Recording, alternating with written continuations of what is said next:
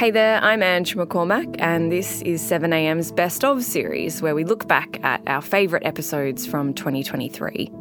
Today's episode is a special one for me because it was actually my first episode of 7am this year, and it was with one of my favourite regular guests of the show, The Monthly's Rachel Withers.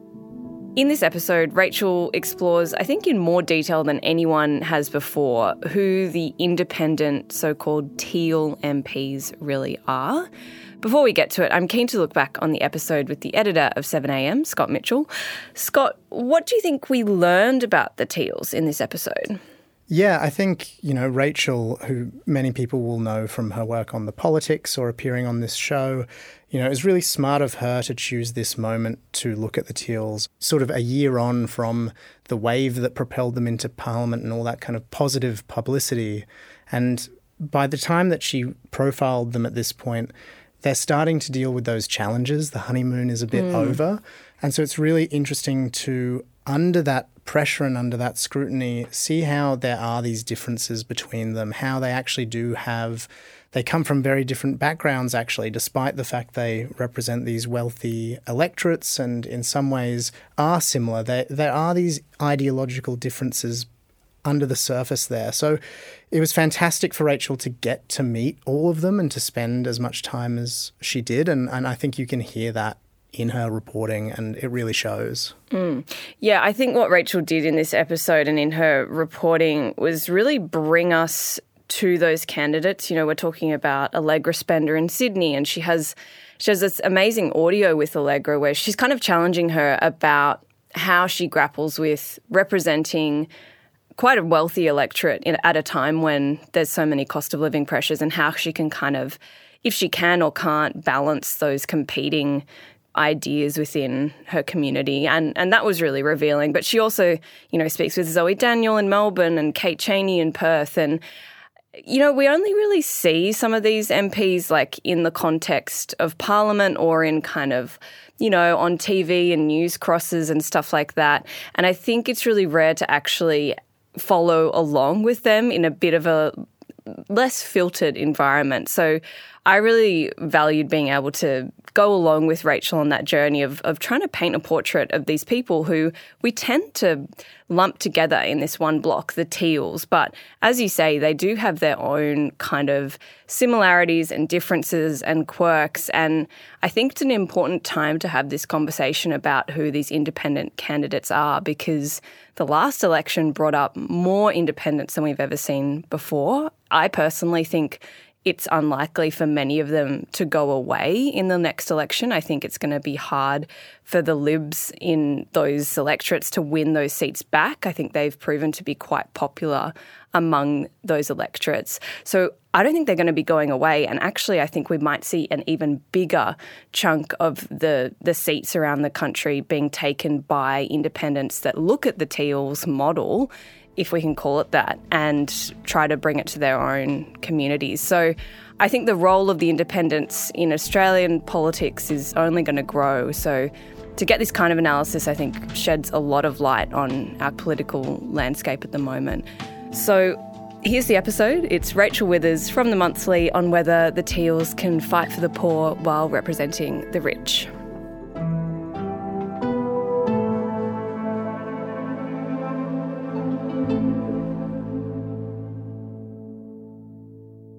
Do you think we currently live in a fair country? Good question.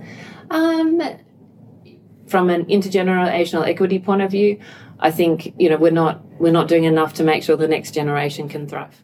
So no, not Rachel. You've been spending time with all 7 of the Teals. Tell me a bit about what you wanted to find out about them and why you wanted to do this now. Yeah, well, it started out as a piece to mark the first anniversary of the Teal wave, which is when 6 of those 7 independents took seats from the Liberal Party at the 2022 federal election.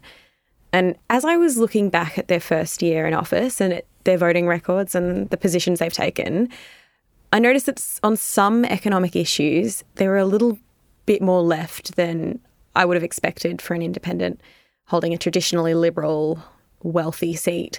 Things like raising the rate of job seeker, the single parenting payment, the stage 3 tax cuts, even changes to tax concessions for superannuation balances over $3 million. most of them have been on board with most of these things. And I was interested to ask them basically, do they worry about going too far on these issues? And, you know, whether there might be a backlash from their wealthier voters who didn't vote for them to talk about economics, to talk about inequality. And it got me wondering whether they felt they had the backing of their very wealthy electorates for some of these more left-leaning policies. So take me back to the 2022 election that you just mentioned. There was this historic move away from the major parties and towards Greens candidates as well as these Teal independents. Can we go back to looking at what voters wanted from them at that election? Why did voters turn to the Teals? Yeah, look, I think it was primarily the climate issue. Independents march into Parliament. The nation has voted for change, and in particular, stronger climate action. They were campaigning on a stronger response to the climate crisis, as well as to issues around integrity in government and gender equity. Basically picking up on issues that the so-called moderate Liberals had failed to do anything about. The Liberal Party no longer reflects the smaller Liberal values of electorates like Keong. It's moved too far to the right. These independents were often labelled socially progressive but fiscally conservative.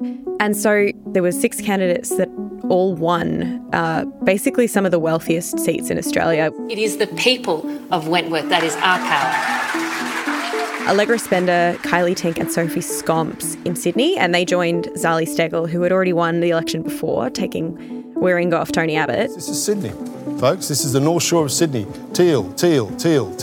We had Monique Ryan and Zoe Daniel in Melbourne. Zoe Daniel has defeated Tim Wilson in Goldstein. Team Zoe. And Kate Chaney over in Perth.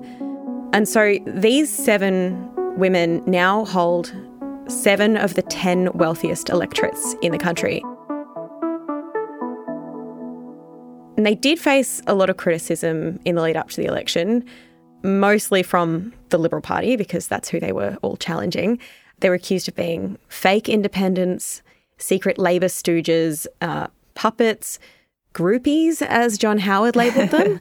And they were also just sort of accused of being people without any real political experience. I call them anti-Liberal groupies because none of them is standing against... Was that a sexist term? People said it was sexist. Really? Yeah, there was a lot of doubt cast over their legitimacy. At one point, Liberal Senator Jane Hume even accused them of being part of the new Bunyip aristocracy. What is that term, Rachel? And what did she mean when she said that? I mean, it was quite laughable to hear Jane Hume say this on Sky News while talking to Peter Credlin. And by the looks of things, it's simply a large group of wealthy trust fund babies that are the new Bunyip aristocracy that are essentially providing themselves the equivalent of colonial titles with hereditary privileges in order to subvert democracy. Basically, the Bunyip aristocracy is this old Australian slang term that's lobbed at kind of people who consider themselves aristocrats. You know, it's a bit of a tall poppy syndrome thing, but basically the Bunyip aristocracy term came about in 1853 when this conservative politician, William Wentworth, who now has a very wealthy electorate named after him, he proposed establishing hereditary peerages in colonial New South Wales. So basically, he wanted Australia to have an aristocracy, lords and titles like England, like the UK. And so there was this young Sydney radical who accused Wentworth of wanting to create a Bunyip aristocracy, basically like saying all these animals from the old lands had changed form when they came to Australia, and the Bunyip aristocracy was what we were going to get instead of a real aristocracy. And this was, satire. Wentworth's idea was laughed out of town, and the idea was dropped. But the term kind of has stuck around as this pejorative in Australia. And so what Jane Hume meant was that the Teals were being funded by the wealthy, by sort of the elite. Because they think that their money can buy more influence in our democracy than the average Australian. Part of this comes down to the fact that the Teal campaigns were backed in part by this group called Climate 200, which was a political funding group.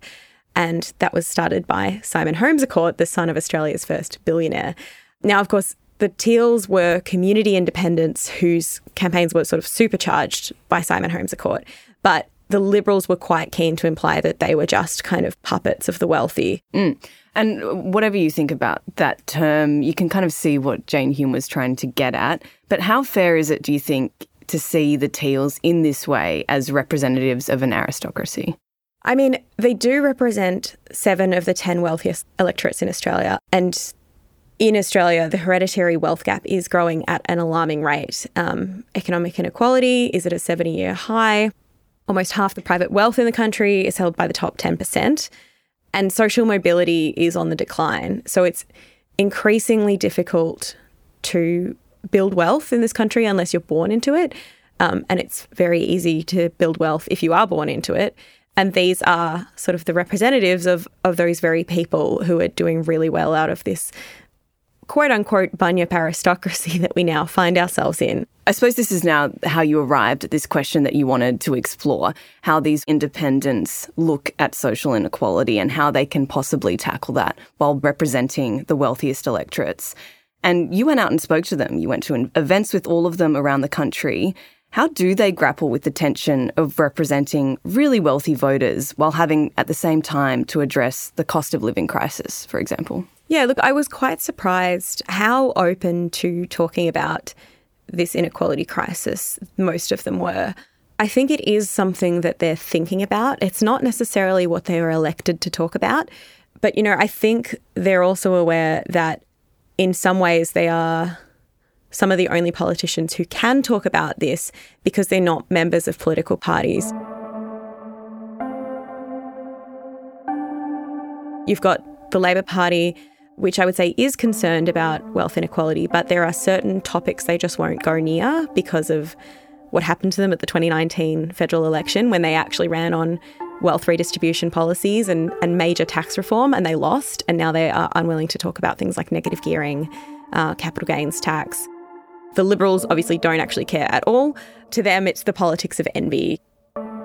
And so I wondered if maybe the Teals were the ones best placed to actually lead this conversation, but also whether their constituents would let them.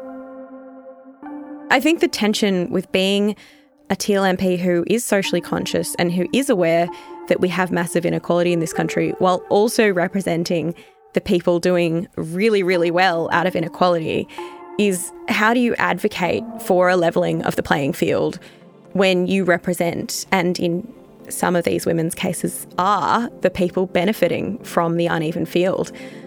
And I think all of them in some way struggled with that tension, but especially when I was speaking to Allegra Spender, who represents the wealthiest electorate in the country, that's when that really came to the fore. We'll be back after the break.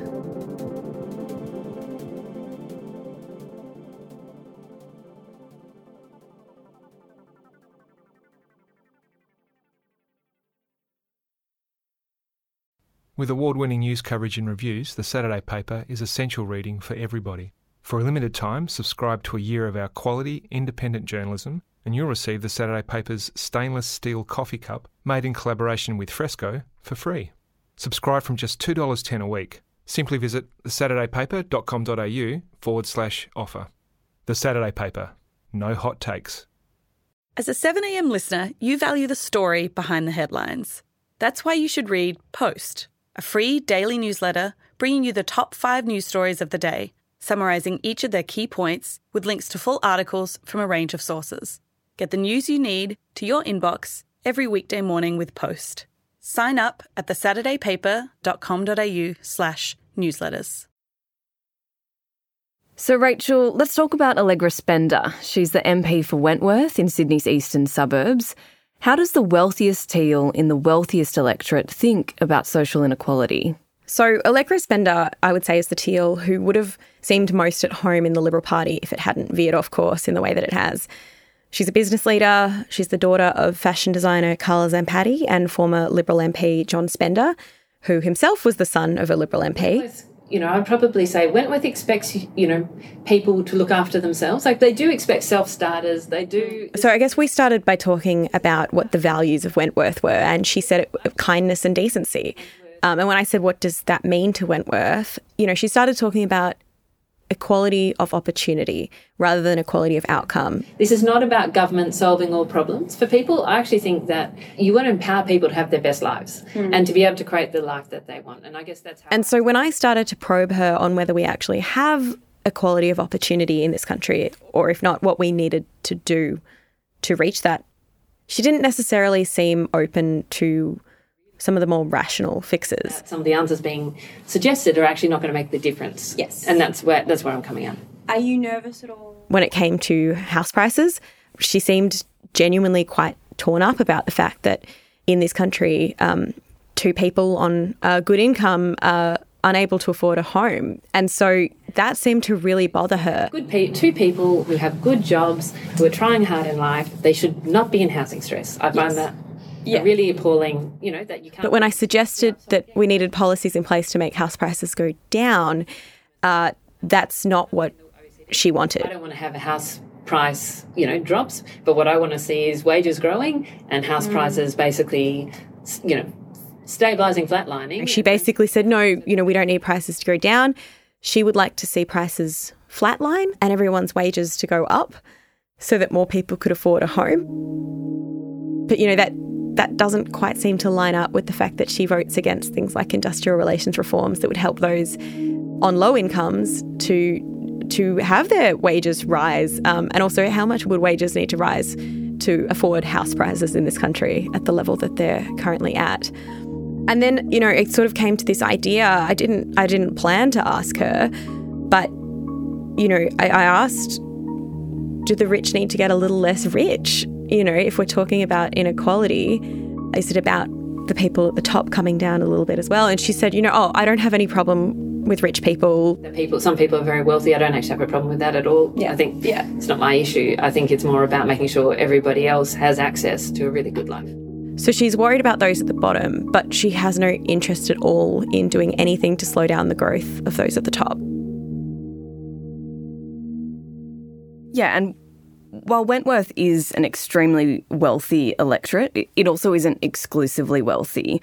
I mean, how do you think Allegra Spender's position, not wanting to see house prices drop or have rich people maybe be a little bit less rich, will impact her popularity among voters she might actually have to rely on to be re-elected at the next election? Young people, families who rent, the people that are actually impacted by these decisions around housing affordability, for example. Yeah, look, I think when we think about the Teals, it's easy to just think of their electorates and their constituents as wealthy, white, privileged. I mean, they are electorates that have high average wealth, but, these electorates are diverse. There are plenty of people in all of these electorates who are renting, who are on job seeker, who are in rental stress. And, especially in places with extremely high real estate costs. And so I think someone like Allegra Spender needs to be very cautious about who she speaks for in her electorate. And when I had a look at just, a cursory look at the polling booths in Wentworth, I noticed it was actually the more renter-heavy areas that swung towards Allegra Spender in the 2022 federal election. Those really, really wealthy mansions along the harbour, those areas stayed Liberal. It was a lot of Labor and Greens voters who voted tactically to get in someone who wasn't the Lib. There are plenty of Labor and Greens voters in these seats.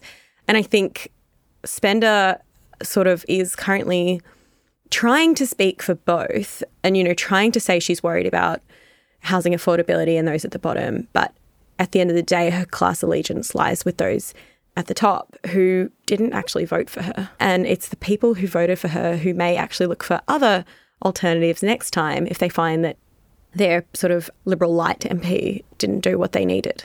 You also went to a cost of living forum in Zoe Daniels' Melbourne electorate of Goldstein, which is the wealthiest electorate in Victoria. What was that like? Yeah, well, that event really caught my eye when I was starting to report this essay because I was invited along to a couple of constituent events. And when I saw cost of living forum in Goldstein, I kind of thought, what's that going to be? Rich people talking about the price of a cup of coffee. And so, yeah, when I went down to this event at the Bentley Bowling Club, the people there weren't necessarily the face of the cost of living crisis. It wasn't necessarily those people living in poverty. It is an incredibly worthwhile exercise to consider where you're living and how to reduce your costs. And the topics being discussed were mostly aimed at homeowners, to be honest. It was about how to transition your home to cheaper forms of energy, how to sublet a room in your house if you're an empty nester, needing a little bit of extra cash. There's just so many benefits to opening up your space and for people to actually go into a home. But I found that Zoe Daniel was also really speaking to her constituents and really educating them about inequality in this country.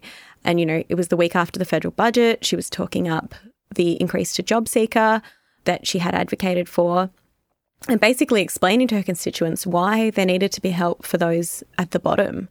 And, we had a conversation about this in her electorate office as well. I asked about Goldstein and she pointed out that, it's not wealthy across the board. Young people were moving in, apartments were going up, big houses being torn down. And that's something that's happening in all of the Teal seats. Demographics are changing. But it's also there is this growing understanding, even from the wealthy, comfortable people in these electorates, that there is a growing wealth gap. And it is now very, very difficult for young people to get into the property market or to aim for the kind of things that their parents aimed for.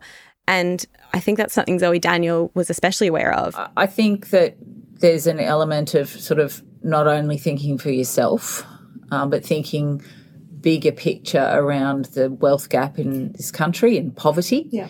And that's not the kind of country we want to be. And that we can't just sit here in our beautiful, largely comfortable electorate and not worry about that. Yeah. I think people are concerned about it. Yeah. And also within that context, concerned about what the future looks like for their kids if they don't, and their grandkids, if we don't do something about these structural issues. So, Rachel, as we've said, the Teal wave largely promised action on climate change. That was their big selling point. But a lot has changed in a year. We're now at a point where the cost of living crisis has overtaken climate change as the most pressing issue in Australia. So in a moment like this, can these independents actually live up to the promise of taking on these problems? Can they do what the major parties can't? I mean, the answer is I don't know. My levels of hope of what the Teals could do in this space vary depending on which one I was speaking to. It's important to remember they're independents, they're not a party, and what they choose to advocate for and what their electorates want them to do will vary. I heard some really good things on inequality from all of them. They all understand inequality, especially generational inequality, which was something that I heard again and again. That people are worried about the next generation, especially when it comes to housing affordability. The other important thing, I think, about independents is that they're not bound by party lines. They can talk about negative gearing and other tax concessions, these political taboos. So I think they've got the power to put some ideas back on the table, but the question is, it's one thing to say inequality is bad and negative gearing is questionable and that it's horrible that people can't afford housing.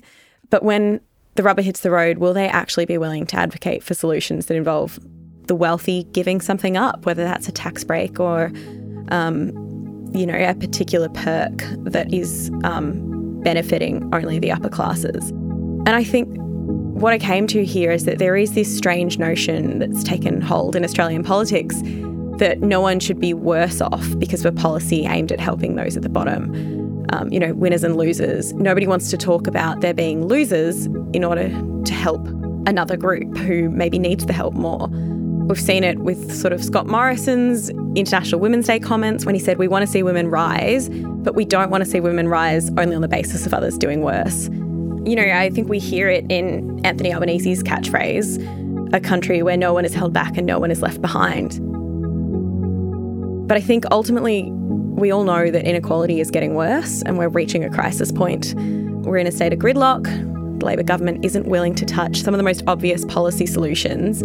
So I think the question is, can the Teal MPs help break down this gridlock and say some of the things that the major parties can't about inequality, and whether they, on behalf of the wealthy in this country, are able to lead a conversation about the fact that, we are now living in a bunyip aristocracy and the aristocrats may be the best place to fix that. Rachel, thanks so much for your time. Thank you for having me.